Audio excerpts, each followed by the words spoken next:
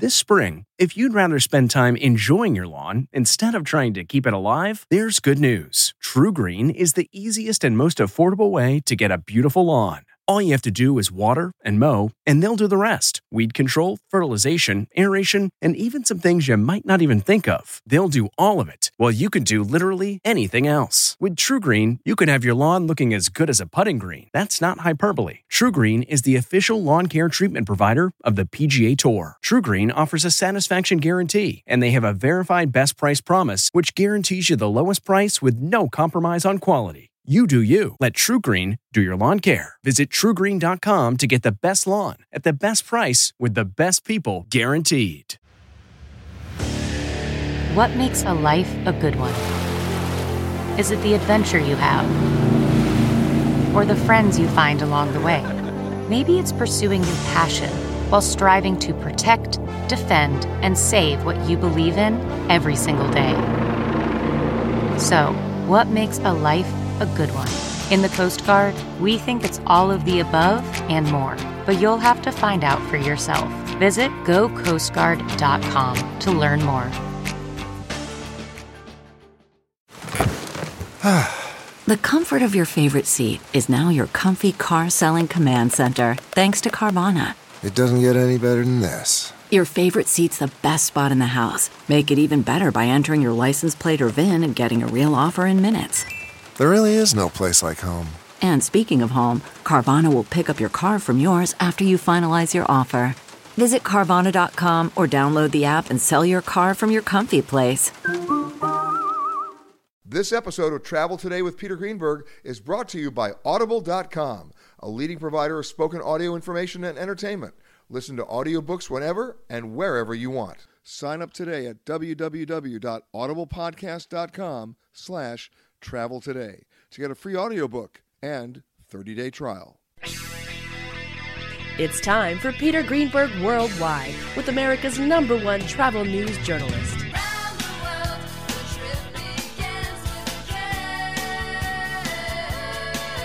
And now, the man who travels over 400,000 miles each year, your travel detective, Peter Greenberg. Hi, everybody. Peter Greenberg here, and welcome to the podcast that's done from a different location around the world every single week. One day Canada, the next day Thailand, then New York, London. You just never know. This week we come to you from Amman, Jordan, the capital of Jordan, at the Fairmont for the annual, maybe the first annual, but maybe the second annual, Resilience Through Tourism Summit. My first guest is a friend, has the distinct title, Your Excellency, welcome. Thank you. As being the Minister of Tourism of Jordan. Thank you. Lena Anab, how are you? I'm doing great, thank you. You know, you and I have known each other for a while. I've been coming to Jordan for 40 years. Yes. Do you find it interesting that Jordan would be the site of the first Resilience Through Tourism Summit? Not really, because when we think of Jordan, as I was saying this morning, whether we talk about modern times or from ancient times, Jordan has really stood the test of time in terms of the number of civilizations that have lived on this land, our ability to adapt to change, our ability to adapt to varying circumstances that some might find challenging, but we have been able to weather every storm that we have been faced with. So in a way, we are. I wouldn't say we're resilient. It's a way of life. It's a way of life. It's how we are, and I think we have the foundation to be able to adapt to whatever changes or to whatever challenges that we are faced with. And there have been so many. I mean, I go back to the very first time I came to Jordan. My friends, who I think are intelligent and well educated, when I told them I was coming, what they said to me 40 years ago is what they said to me 4 days ago. Be careful. They still don't get it. I think now with the media showing, giving us. Now be careful. You're talking to the media. Absolutely. Well, actually, I was paying you a compliment. Oh, okay. It is. Then you can please keep talking. I think the media now has given us a much bigger exposure on what the world looks like, and what we might think is privy to this area. We're finding out that this is the new normal that the entire world is living in. Without mentioning any names, you can be in Europe and it could be just as unstable, if you like, or unpredictable as anywhere else in the world. I don't think it is something. I think it's a matter of deconstructing and working on the preconceptions and stereotypes about this area, and to start telling our story the way it is, start showing and showcasing what this country has to offer without having to always be on the defensive and without having to justify whether we are safe or not. I think we have established that long ago. It is time for us to start, for people to start enjoying the country for what it is, and to know, to be sure that there is a lot of exaggeration when it comes to describing or to talking about our country or about Jordan in particular. I should tell you that every time I brought friends here, I had to drag them kicking and screaming to come, and within 24 hours, they wanted to extend their trip. Absolutely, and we find this all the time. The beauty of it is that we exceed people's expectations. So in a way, that's a good place to be. Absolutely. So in a way, it's good maybe not to have to be a little bit on the watch out. But once people get here and once they experience the places, and more importantly, experience us as people, to see spend time with Jordanians, to see how they are. And as I was saying, we really the sense of hospitality is quite innate. It's in us. It's in our DNA. And I always love to say this. We're very proud of Petra. It's such an amazing site. But there's so many other places too. Of course, there's Jordan has 100,000 archaeological sites. So in terms of history, in terms of archaeology, we're quite rich, and we are also quite unique in so many areas in the world. So as far as that wealth of product offering, we have it. But as I was saying, people come to our great sites, but when they leave, the first thing they talk about is the people. The first thing they talk about their experience, the fun that they have with the Jordanians, the hospitality with which they are received. And to me, if I were to be asked what is our most precious treasure in Jordan, I would really say the people, and then everything else comes next. What's interesting, of course, is, and I say this as an embarrassed American, our own geographical ignorance about the region. People can't even point to Indiana on the map. How are they going to find Jordan? And yet, when they get here and they realize how close the distances are, that they can see, it's an hour flight to Cairo. It's a 40-minute flight to Beirut. It's a 40-minute drive to Israel, right, from where we are right now. Yeah. You're at the border. Then they begin to open their eyes and go, maybe I'll go there, maybe I'll go there. And all of a sudden, even if they wanted to see Israel first, they might go through Jordan. Absolutely. It's. I think the size of the country is a big advantage because you could experience the diversity of Jordan is tremendous. So what a visitor can experience by only staying in Jordan is tremendous. But also, as you said, the proximity to other wonderful places is also a big plus, because this could enrich the experience of and the trip of anybody who's visiting, especially for those who are taking long haul trips, exactly. where it makes perfect sense for them to combine their visits to the area. We have been encouraging that quite a bit. We think it only makes sense for visitors who come here not only to experience the beauty of Jordan, but also to venture in other countries as well, because this area as a whole is one of the most fascinating areas in the world, and I think it only makes sense to maximize whatever people can do or whatever activities they can do while they're here. I'll tell you a little secret. This precedes your arrival as the Minister of Tourism, but many years ago, a very smart, very entrepreneurial Jordanian figured out that all the Americans who wanted to go to Israel, they could actually underprice them and have them come to Jordan first. So Royal Jordanian was offering bargain fares to come to Jordan and then go to Israel. It drove the Israelis nuts, but what the Israelis didn't realize, that's how a lot of Americans got to Israel, because Jordan put them on sale. Yeah. They actually came to Jordan first and then went to Israel, but then came back and flew back on Royal Jordanian. So El Al wasn't happy, everybody else was.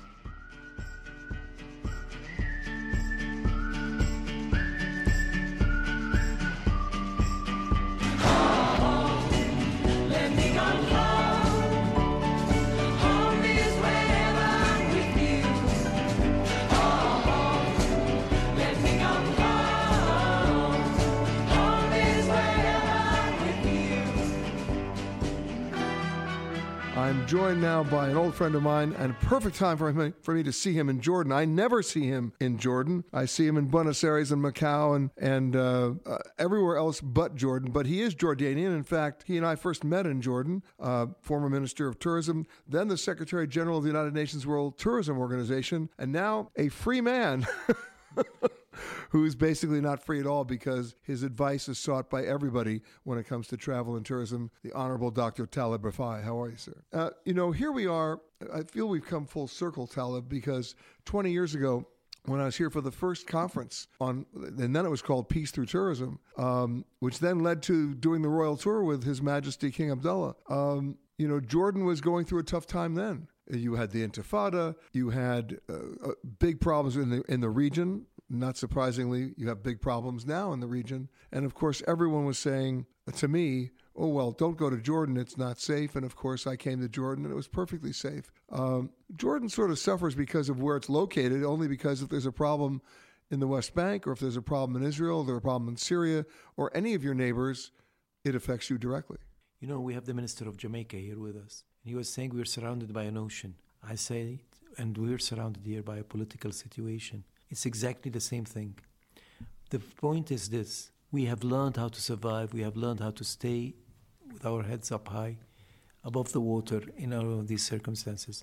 That's why the holding of this meeting today here in Jordan is very significant, not just because it is the timing and the place.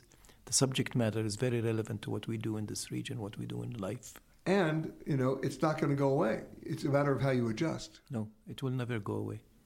If it's not one thing, it's another. This is how it is. You can't just avoid risks. You have to take the risk, you have to manage it, you have to live with it, and you have to make the best out of it.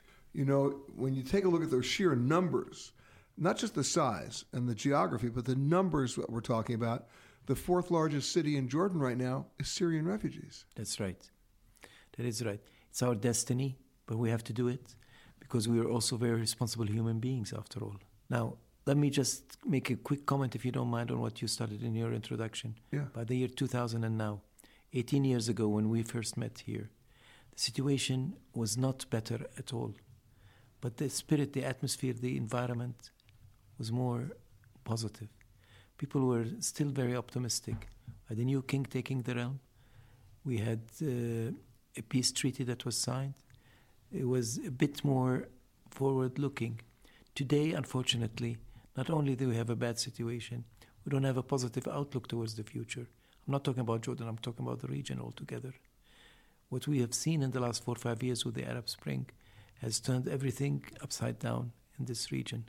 That is the problem that we have now. It's a problem of perception, state of mind. Well, let's talk about that from the point of view of tourism, because somebody listening to this program, listening to me, and especially listening to you, might say, okay, based on what Talib just said, I'm not going. Oh, to the contrary. This is the time to come and see what's happening on the ground. This is the time to come and experience firsthand.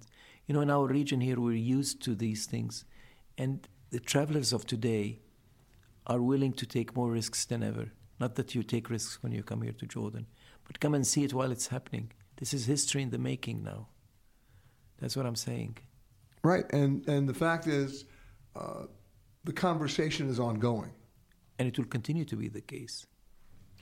When people come to Jordan, people who are visiting you, for example, you mentioned the Minister of Tourism for Jamaica, my good friend Mr. Bartlett. This is his first trip to Jordan. What's the biggest surprise for him coming to Jordan? Oh, he did not expect to see whatever he saw. He said all my stereotypes or my perception was shattered when I came to Jordan.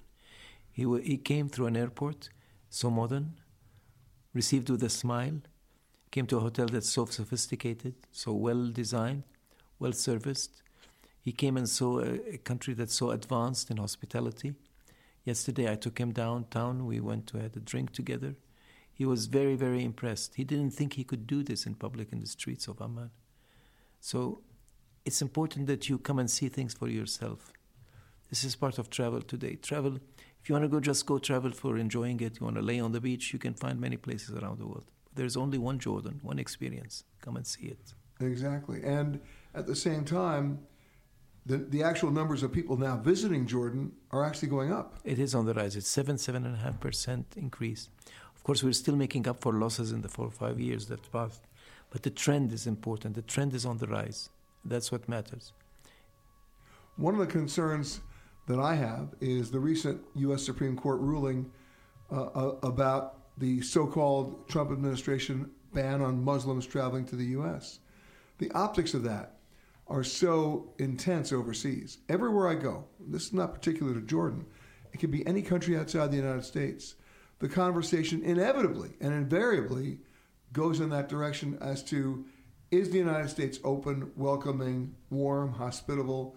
And yesterday I was talking to a woman who lives over here in the region, whose kids go to school here, 2 daughters, 8 and 12, and they love Disneyland. And she said to them, should we go to Disney this year? And their response was, we don't want to go to a country where they ban people.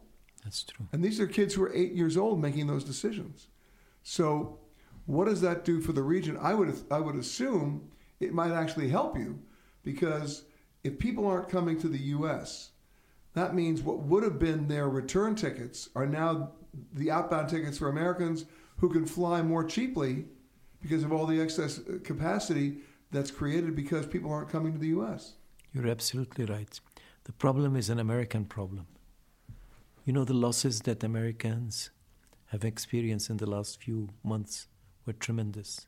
Give me an example. I am told that in the last 3 weeks only, less than a month, there is more than $500 million lost in terms of visitors. Why is that?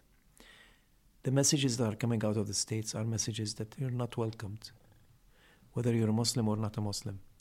You know, I don't know if you've heard of this, but a former Prime Minister of Norway was detained in one of the airports in the United States. I'm not sure which one it is, simply because he had an Iranian stamp on his passport when he was still operating there. Now, there's nothing that says that you can't visit the States without an Iranian stamp. I mean, had he known that, he would have taken other measures or other precautions. But the fact that he was detained, he's an ex-prime minister, tells you what's the attitude and how is the outlook of Americans being in charge of immigration and receiving people when you come to the airport. My son was going to the States now to attend a wedding to a friend of his. He arrived yesterday. Honestly, I was worried until he landed and he went in there. I didn't want him to go, but he wanted to go because of his friend. You never know what will happen. So the losses are American losses. They're not losses for us. And it's a lesson that we should learn from others. You know, you can never, ever maintain a policy like this forever. Actually, if you come to think about it, Peter, whose interest are we serving here? Whose agenda are we serving? If we start creating travel bans and building walls after every incident that happens anywhere around the world, that's exactly what the terrorists want us to do. They want us to stop traveling. They want us to stop interacting with each other. That's their agenda. And without knowing, we're serving their agenda. Or knowingly, but unintentionally, we're serving their agenda. So when we talk about the reason for this conference, resilience through tourism, we're not doing a pretty good job in the U.S. now, are we? No, you're not, unfortunately. Not when it comes to travel and tourism, no. And the message, once that message gets out, it's hard to put it back in the jar. You know, once that image of, let's say, a former Prime Minister of Norway being detained at a U.S. border gets out there, you lose not one passenger, you lose many. That's right. You know, the problem is not only that, that's not just the image. It's how are the people that are in charge of immigration facilitating travel at the borders, how are they being trained and what's their state of mind? The problem is once people get used to becoming a bit tough and a little bit unwelcoming, it's difficult to change it, even if administration changes, even if policy changes. If you are continuing on to another Southwest destination, please make sure that you check the monitors inside the terminal for your proper gate and flight information. If you are continuing on with another airline, we really don't care. I am the passenger. We've been talking with the former Secretary General of the United Nations World Tourism Organization, Dr. Talib Rifai. Doctor, where do you see this as a solution? We've just talked about the U.S. Supreme Court ruling that basically upholds the Trump administration modified Muslim travel ban. I don't even care if you call it modified. The fact that those words are there, Muslim travel ban, sends a chilling message around the world. So how do you recover from that? Well, you have to be very brave and very aggressive in this reversal. You know, the principle here is not just being a Muslim and discriminatory act against Muslims or against any group of people. That's the principal matter. The point is, we can never, ever build a travel policy based on group identification. In other words, you can't say even Chinese are banned or Indians are banned. Who in China is banned? I mean, it's okay, it's legitimate to be a bit strict about who enters your country. Well, you want good security, but you can't paint with such a broad brush that you include everybody in a policy decision. What I'm trying to say is an individual decision, one by one, because any generalization policy is going to end up hurting you, hurting your image, and it will create a burden that takes a lot of time to recover from. Well, you know, it's interesting. We live in a world of globalization. You know, I could be in this Fairmont Hotel in Cleveland, and I would look around. With the exception of the pictures that you have of certain iconic Jordanian monuments, I could be anywhere. That's right. I could be talking to you in Wyoming. I could be talking to you in Kyrgyzstan or Kazakhstan. The point is, you can't just say because of that, all people from Kazakhstan are banned, because I know a lot of people who married people from Kazakhstan who are Belgian or who are, you know, German or who are American. And all of a sudden you're selectively not doing that. You're doing it across the board. That's the danger. You can say Peter Greenberg, you can say Talib Rifai are banned, but you can't say that your whole nation or my whole nation is banned. That is anti-principle, and it's anti the business logic as well. Well, it's everything anti what you've worked for all those years at the United Nations. Absolutely, absolutely. So what happens now? Because the United States is currently, and I'm not alone in this, I mean, we see it every day, isolating itself from its foreign policy. It's isolating itself from its allies. It's isolating itself from its trade partners. When you do all that, travel and tourism has to take a hit big time. That is true. The good part, however, is the following. In spite of all what you're saying, in spite of all the actions that this current administration is doing, Americans are very much welcomed and accepted by the rest of the world. You still have a positive image around the world. It takes a lot, much more than this administration to damage it or ruin it. I got an idea. Yes. Want to hear my idea? There should be a marketing campaign from every country that is either predominantly Muslim or allies itself in spirit with those countries, saying, hey, we may not be able to come see you. Why don't you come see us? Exactly. You're absolutely right. My advice was to many countries that were put on the ban list to say, my response to you is, Americans are welcomed. I mean, they should You're be doing banning that us, we're welcoming you. instantaneously. Exactly. You know, one of the problems, Peter, is, you know the percentage of Americans that don't even own a passport? Oh, listen, this is my topic A on almost every show. It's terrible. That shows you how much there is a sense of isolation. And don't tell me that America is big enough and there's diverse enough that people don't need to go. You need to go. You need to travel. And even those that have passports, mainly they travel to Canada or the Caribbean at best, which is really not enough exposure. Well, the real problem is my fellow Americans, here I am painting with a broad brush, but I'll say many of my fellow Americans, it's about their comfort zone. Their idea of a foreign trip is going to a Caribbean island and going to TGI Fridays or Kentucky Fried Chicken and thinking they've had an authentic experience. They haven't. Yes, but why is this happening? Because they don't know better. If they try the other side of travel, try the real experience, they would know what they're missing. They will. Well, it'll be interesting to see what happens, because my guess is the damage that's being done, and I'm not making a political statement here, I'm making just an economic statement, that the damage that's being done by this U.S. Supreme Court decision, which will probably have a negligent effect on the real strength of American border security, will have a real effect on Americans' bottom line in terms of their tourism revenues. Absolutely. Now, one cannot attack a Supreme Court. The Supreme Court makes its judgment based on legal findings, but an administration is motivated politically to do that, and that's where the blame should go to.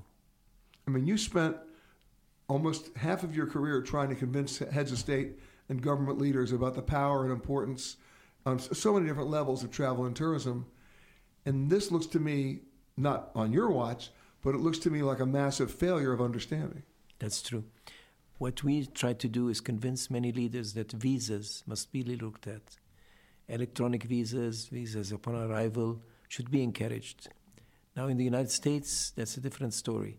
The difference here is that these countries that I've been trying to advise and encourage to do so, many of which listen to us. Riding along in my automobile, my baby beside me at the wheel, cruising and playing the radio, with no particular place to go.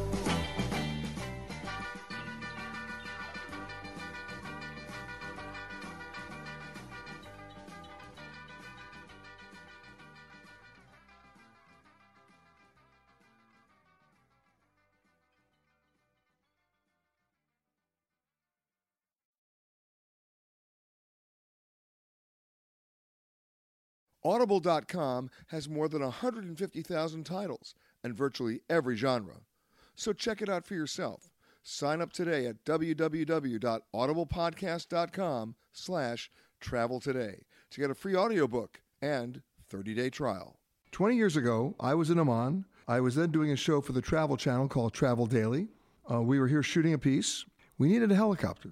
Couldn't find a helicopter. So everybody said, if you want to find a helicopter, you got to go see the Minister of Tourism. The Minister of Tourism was Akla Biltaji, who is sitting right across from me right now. And I went to see him, and he said, well, I don't have a helicopter, but I know somebody who does, and you should go see him.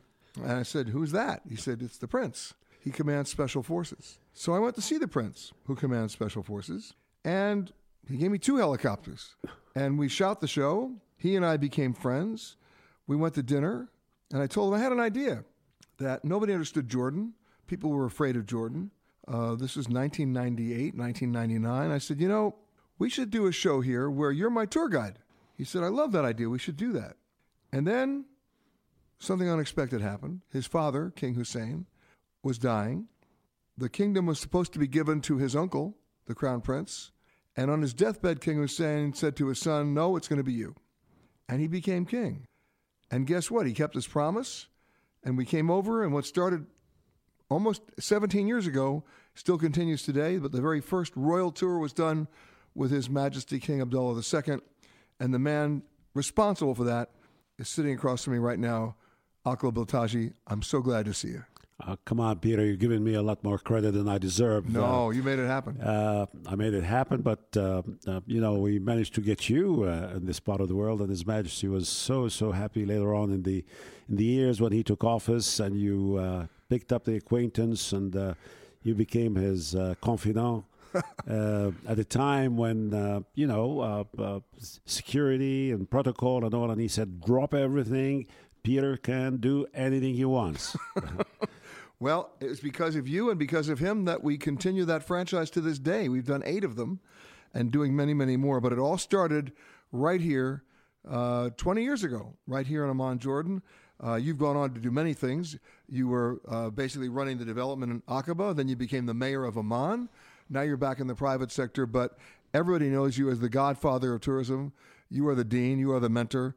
And so how appropriate for you to be here at the Resilience Through Tourism Summit in Amman, basically talking about what everybody's talking about now, and that is how do you survive, and of course, more importantly, how do you succeed in travel and tourism in a region of the world where most people think it's impossible to do that?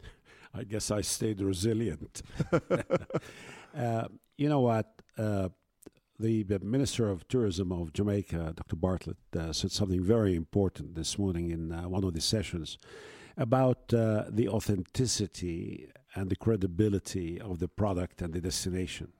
When you have one like Jordan, the land of the sunrise of the 3 monotheistic religions, with the antiquities, with the heritage, with history that goes with it, you don't go wrong. You just have to maintain it and make it available to the whole world. Late King Hussein taught us one thing. Heritage is for mankind, not for a man, not for us as Jordanian, but for the mankind. And we are honored to be the custodians. Think of those beautiful words. And we have kept his word to maintain the sites and be their custodians. So that's how it survived. That's how it has become so resilient and still going on. And the numbers and figures of 2018 are very so good. far are very, very good, Peter. Very promising, and we're seeing the folks from the U.S. are coming back. Royal Jordanian flights are full. Delta in Tel Aviv and extending flights to passengers to crossing the bridge and be here as well. Petra is swarming with tourists. The cruisers, ship cruising business is back to normal. Listen, last year I actually got on a ship in Athens. We actually sailed through the Suez Canal and ended in Aqaba. We sailed into Aqaba. The warm waters, as it's called, the cruise through the warm waters of the Red Sea and the Gulf of Aqaba. I think it's safe to say that, and this hasn't changed, you can't change the map that much. Jordan still exists in a pretty tough neighborhood. Who are your neighbors? Iraq, Syria. You know, it's tough for American audience that is by definition geographically ignorant. They can't find they can't find Atlanta on the map. How are they going to find Amman? How do you let them know that you can come here, you can have this experience, you are a crossroads of three religions. There are so many things that intersect here, and it's still here. Well, it is still here, and it will continue to be here with the approach that His Majesty and the government and the people of Jordan are taking, not being non-aligned. On the contrary, we're very much for peace. We're the second country in the world to support the peacekeeping force. The Blue Berets are all over the world carrying the Jordanian flag. So we are major players, and that's how we became known to the world. And Amman and Jordan will be the launching pad for the construction of the Fertile Crescent, or the Levant of Syria and Iraq. And hopefully we will also get a chance on the Palestine and Israel when they settle their disputes. And well, you say, will I get a chance? Historically, those deals are always brokered through King Hussein. Those deals are always brokered right here through Jordan. That's right. And, whenever there was a conflict, they resorted to King Hussein to be the mediator. And I believe that we were still the mediators in all of this, because we have that's our role. Our role is to be as positively neutral to all the conflicts in the area. We have not taken sides. We have lubricated the process every now and then. You remember the late King Hussein came out of the hospital to go to Camp David. To go to Camp David. And now His Majesty is in the United States, and I'm sure His Majesty and President Trump and the administration must have given the area a deep look and thought of the future, what is going to happen here in the future. So I'm confident, Peter, that Jordan will continue to play that positive role in the reconstruction of Iraq, Syria, and the region at large. At the same time, I said this earlier in the show, but it bears repeating, the fourth largest city in Jordan is Syrian refugees right now. Well, 500,000 refugees are in Amman. So out of the 5 million people of Amman, actually 436,000 registered. So you can. But there are more than that in Jordan. Yeah. 1.3 million in Jordan. But the way we look at them, Peter, is that they are our guests. They are here temporarily. They were just waiting for the day when things settle and they go back. It's only across the border, and in an hour, 2 hours, and 3 hours max, they could get back to their home and villages and towns. I guess the beauty is also the curse here, because the distances are so short. 40 minutes away from here, you're in Israel. 40 minutes away from here, you're in Beirut. 40 minutes away from here by plane, you're in Cairo. I mean, it's that short. And again, as I told you, this is the land of the sunrise of faith. So we at least have to get some positive vibes out of that. Well, the positive vibes are, even when your tourism was really in bad shape, religious tourism was very strong. Always. Wellness tourism Peter and I, you're the master in defining that, was always health, faith, and youth. You can't go wrong if you concentrate on these three areas of tourism. The faith, the religious tourism, youth. Look at the World Cup now. Look at Moscow. Moscow is, is swarming with hundreds of thousands of people. Other cities in the Federation, Russian Federation, are enjoying the hundreds of thousands of people for the World Cup. So youth movement, not a single tournament anywhere in the world was canceled because of a strike or a crisis. Well, you know why? They wouldn't think of doing that for the World Cup. Well, governments would fail if they messed around with the World Cup. Absolutely. But what I'm trying to say is that youth tourism, health tourism, faith tourism will always sustain. Hello and welcome to Alaska Flight 438. We'd like to tell you now about some important safety features of this aircraft. The most important safety feature we have aboard this plane is the flight attendants. Please look at one now.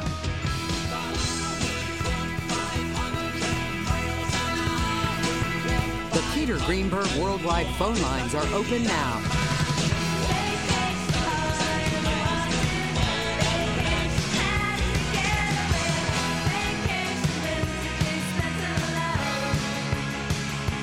So call us at 1-888-887-3837. That's 1-888-88-PETER.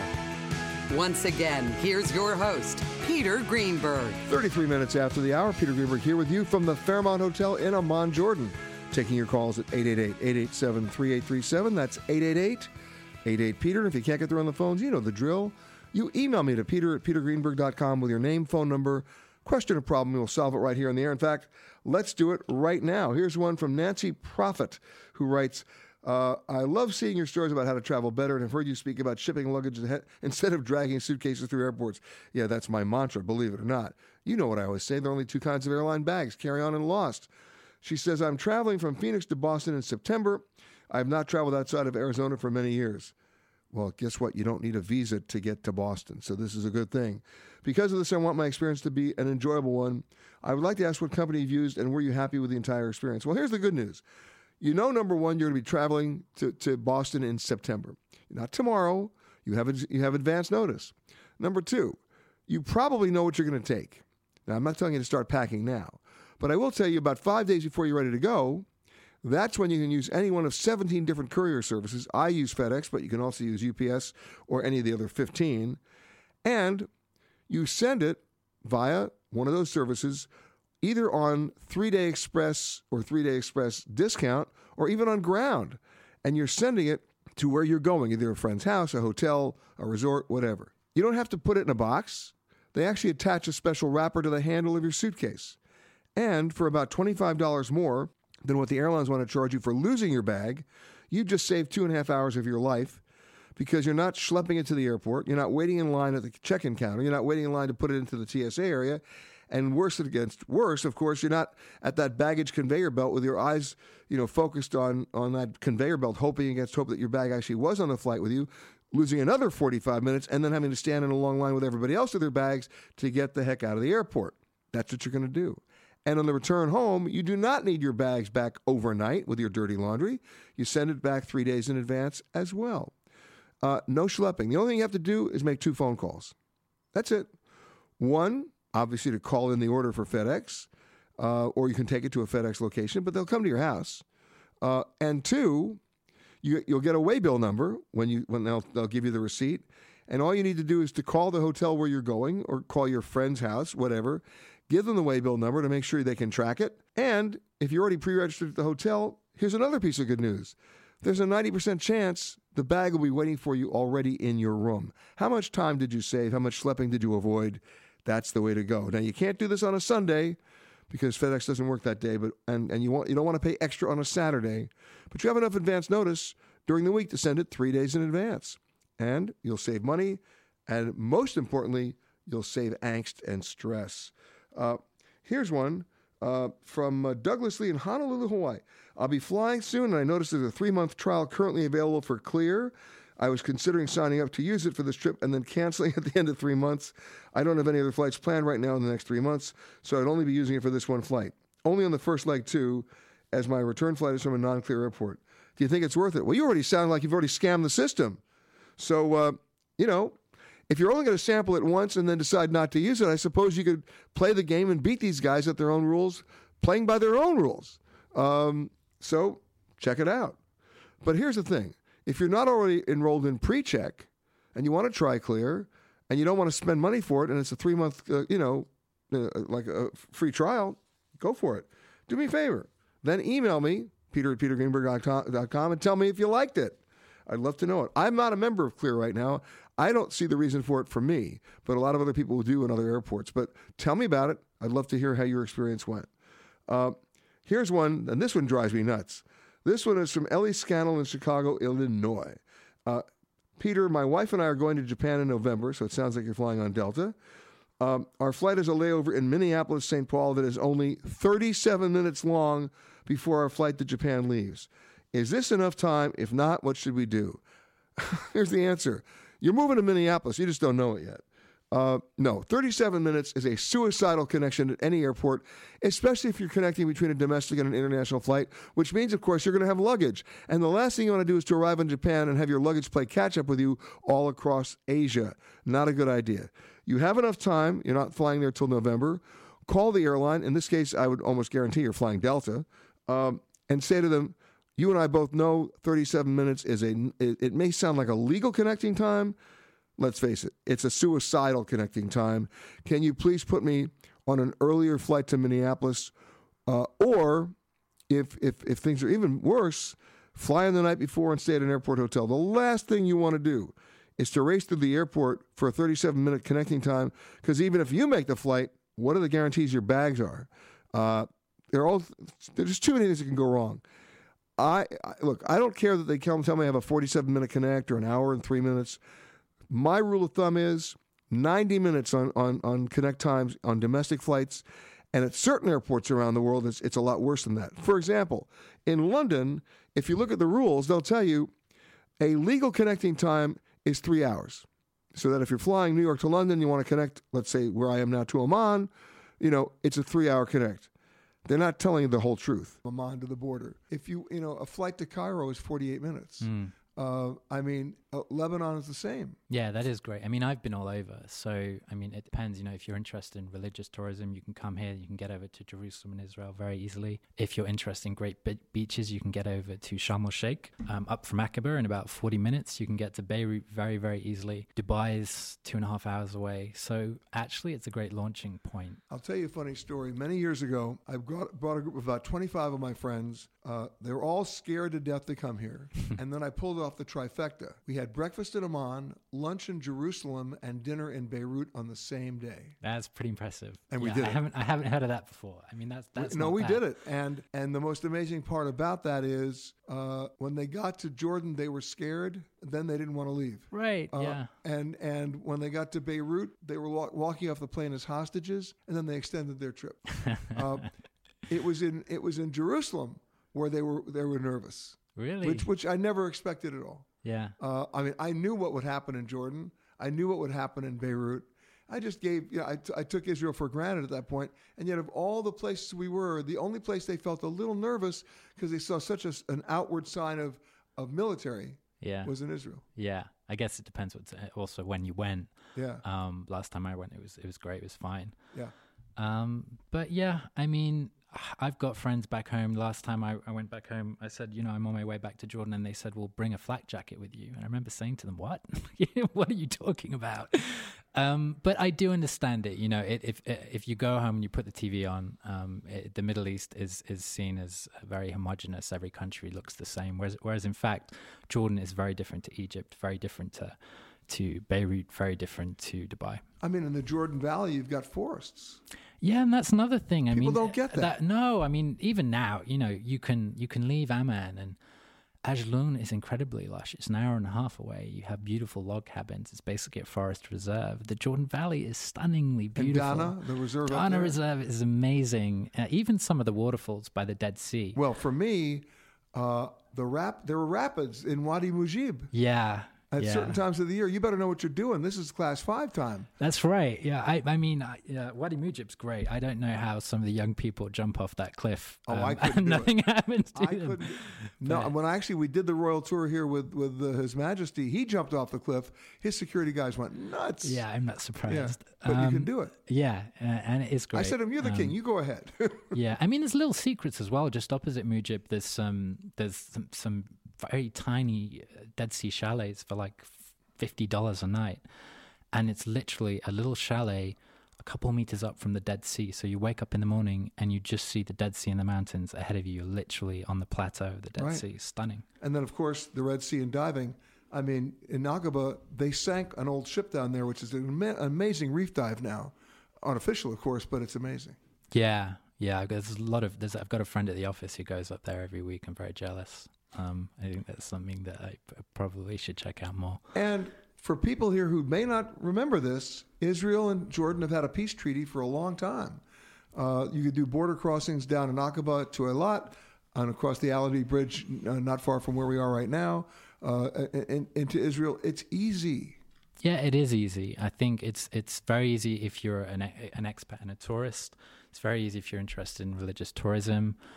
And, you know, as I said, I was blown away when I went to Jerusalem. Actually, I'd never been. Of course. I thought it was but you have it all here. Yeah. I mean,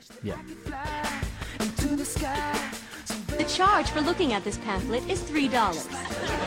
The charge for looking at this pamphlet and putting it back quickly is $4. Over the seas and all degrees to anywhere I please. Oh, I want to get away. I want to fly. everywhere I go, I like to talk to the expats, the Americans who are figuring out a way to live abroad and having a great time. And my next guest is exactly that. She's from, can I say Bend, Oregon? Sure. Sure. Yeah. That's how she got here through Southern California. It's a long, circuitous route, but she's here in Amman and writing about it. Katrina Gregory, how are you? I'm very well. Thanks for having me. You came here because your husband took a job? Yep. So you'd never been to Jordan before? Never been to the Middle East before. So this is a brave new world. Yeah, completely. But you immersed quickly. Yes. Yes. No I'm a traveler. No so. Arabic, though? A little bit? No, I didn't speak any Arabic when I came. I speak a little bit now, enough to get by. I know enough to say shukran, yella, and right. Habibi. And Habibi, of course. Habibti. Right. Although I always say to people if I say to them 8 o'clock tomorrow, and they go inshallah, I say no inshallah, 8 o'clock.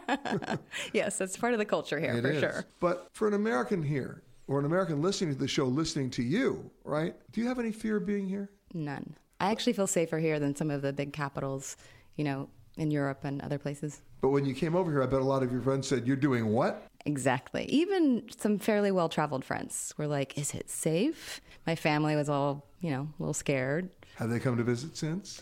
I got my mother to come visit. Yeah. And did she love it? She adored it, especially the Dead Sea, because it's the Dead Sea. And Did she go in? She did, yeah. And did she wash off thoroughly when she came out? Yes. What are the things that are the most surprising things? Let's use your mother as an example. What are the most surprising things to people who come here for the first time?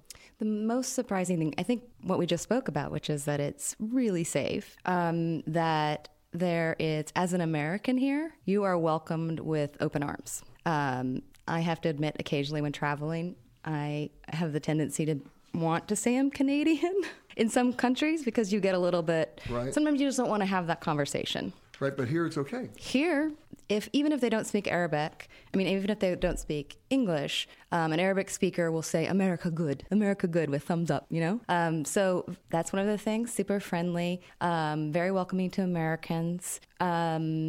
There is sort of a fledgling food scene here, which is sort of interesting. Yeah. I love the bakeries here. Yeah. Come on. The bakeries here. Yeah. A lot of bakeries you got to go at 11 o'clock at night. No, you go to the bakery here at 9 in the morning. They're working hard and the warm bread's coming out. Yeah, totally. Absolutely. It's the great best. food scene, for sure. But of course, the iconic sites like Petra, right? I'm sure you went right away. You had to go. But Jordan is so much more than Petra.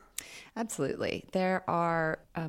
Although I will say, if you're going to do Petra, you do it, the way I like to do it, go down in the late afternoon, overnight, go there at night when they light it up, Yeah. Go down that gorge. Every once in a while, they'll even have an opera singer inside the Treasury building. It's an emotional experience. It is. Any time of day. Right. Petra But is then, stunning. But then, of course, like any world monument, get up at 4 a.m. I don't care what your friends say. Drag them out of bed and be there before the sun comes up and go down that gorge because the light changes as it hits that stone and the rock formations. And then, of course, the Treasury building, you'll never forget that. No, absolutely not. I do the same thing. Whenever people come to visit, you stay overnight the night before and you get up at the crack of dawn. Like, it's just the best way to experience the Treasury. But that's Petra. Yes. What were the surprises for you elsewhere in Jordan? Sure.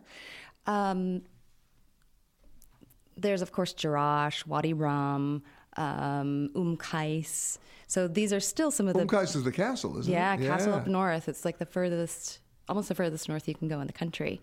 There are so many... They're active dig sites here. I mean, they're currently excavating these sort of like ancient things, monuments. And you can get up close and personal, which is one of the things that people are really surprised about. You can climb over fallen Roman columns. There's no rope generally keeping you from these amazing antiquities. Even at the Citadel. Yeah, totally. You can climb all over it. And, if you take a look at World Heritage Sites around the globe, the sad part about it is so many of them are not either preserved or presented in a proper way. They're not well respected. They're hidden. They're named, but the countries where they're hosted don't do a good job preserving them. Here they do. Yeah, they do. What's Culture Trip? It's a travel site. Just about any city you visit in the world, there is loads of content about that city, whether you want to know about places to work out or the things that you can't miss or the photographers who are doing the most amazing work from that country. And it gets you involved right away. Yeah, absolutely. So what are the things that are not just Petra that you can do here in Jordan? There are more things than I would have imagined. I mean, you can go 4x4ing through a Royal Botanical Reserve, you can, this one's a little more obvious, but camp under the stars in a Bedouin tent at Wadi Rum. No, but you need to do that. You absolutely have to. Yeah. Yeah, it's a bucket list sort of And thing. by the way, it's not one of those Disneyland experiences where everything's organized on a tour bus. You could just go out there and do it. Yeah. And not be with 85 other people and still have a great time. For sure. And then, of course, the Dead Sea. Like, you've got to go, you've got to float in the Dead Sea, you've got to try the Dead Sea mud.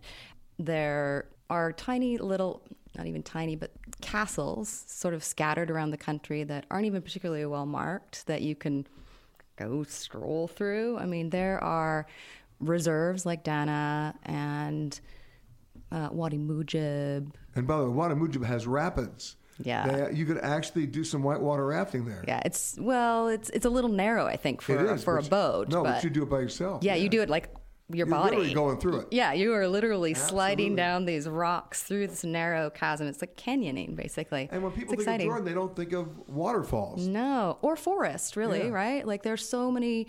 We have, Amman is at an elevation of over 3,000 feet. So, as you can imagine, like, with that comes cooler temperatures and some forested areas. There's greenery, all kinds of trees. People are really surprised by that, like how different the topography of this country is, even though it's small. How soon after you got here were you doing shisha? You know what? The hubbly bubbly. I have a confession to make. I don't smoke shisha. You know what? I don't either, but I've done it. You have to do hubbly bubbly at least once. I suppose you should. You just pointed out failing in my expatness. You're just one of those Bend, Oregon purists. Well, not quite. I have my vices. Oh, we won't get there. No, let's not. But bottom line is, Amman is a city that when I first came here closed up at night. Now it doesn't. No. I mean, you got a big restaurant scene here. And we have bars. One of the things that I get asked frequently, sort of right after "Is it safe?" is, can you drink there? I'm like, yeah, of course you can. There are liquor stores, there are bars, there are restaurants with bars. The question I'm asked by all of my female friends is, dress. Yeah, do I have to wear a headscarf? That's the other question I get all the time. And It is, I always say no. Of course you don't. It would be a little weird for you to wear a headscarf here if it wasn't based on your personal conviction. Not every Muslim woman chooses to wear a headscarf. There may be women in the same friend group. Some choose to wear a hijab, some choose not to, maybe even in the same family. It's a very personal choice, and I sense very little judgment about the choices between women, which I think is really lovely, and it tells you a little bit about the culture and what it's like to visit here. Like, there's no judgment. Wear what you want to wear, do what you want to do. Although you do want to exercise respect for religion, and if you're going to go into a mosque or any religious site, for ladies, no short sleeve shirts, cover yourself, not your face, but just cover yourself. In general, I say, even though I say there are no rules, I err on the side long pants, of no covering. Shorts, for cover sure. yourself, be respectful. Yeah, be respectful. You don't have to cover your head. You can wear open-toed shoes if you want, but I highly recommend, if you're going outside of the expat areas or the really densely tourist areas, wear some flowy long pants, a long dress, and cover your arms. And by the way, Amman is a very walkable city. For me, I get to walk around, especially downtown. Oh, downtown for sure, yeah. Their sidewalks are a little optional sometimes. Yeah, I know. But that's part of the adventure. It is. Just bring good shoes with good tread. and you'll be climbing a little bit too. Yeah, because it's a city on 7 hills, right? Now let's talk about the food here, because I go back, to 1978 when I first came. Wow. One of my best Chinese meals was in Amman. Like, who knew? Right? And they still have great Chinese restaurants here. Yeah, they do. Absolutely. There's there's a Chinese restaurant at the Four Seasons that's unbelievable. You want sushi, you got anything you want, right? Yeah. Anything you want here. There's all kinds of international restaurants. One of my favorites is an Italian restaurant that's chef-owned. What's it called? It is called Milagrano. That's the proper Italian pronunciation, right? Milagrano, which I think means pomegranate. But it is owned by a couple. I think he is Italian, and it is one of the best food experiences I've had. Ever. Close. Yeah, close is good enough. For Amman, it's amazing. Everything is handmade there. The chef will even sort of peek out of the kitchen to sort of see how people are doing, and his wife runs the front of house. It's great. It's one of my favorites.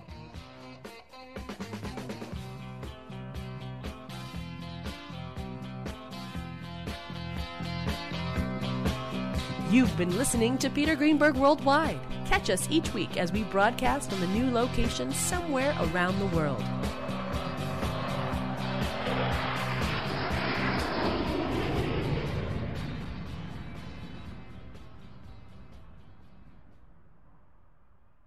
Look around. You can find cars like these on AutoTrader. New cars, used cars, electric cars, maybe even flying cars. Okay, no flying cars, but as soon as they get invented, they'll be on AutoTrader. Just you wait. AutoTrader.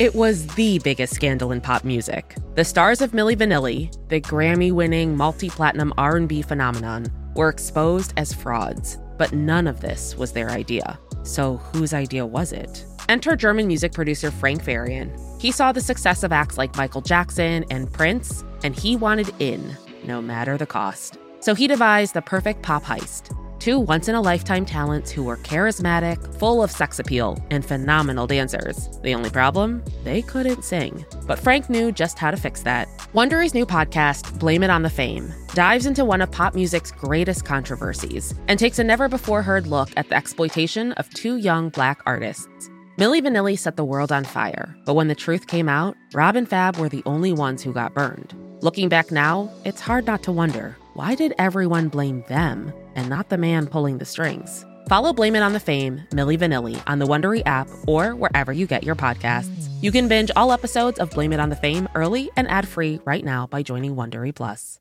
A story of betrayal you would struggle to believe if it wasn't true. Listen to Blood is Thicker, The Hargan Family Killings, early and ad-free on Wondery Plus.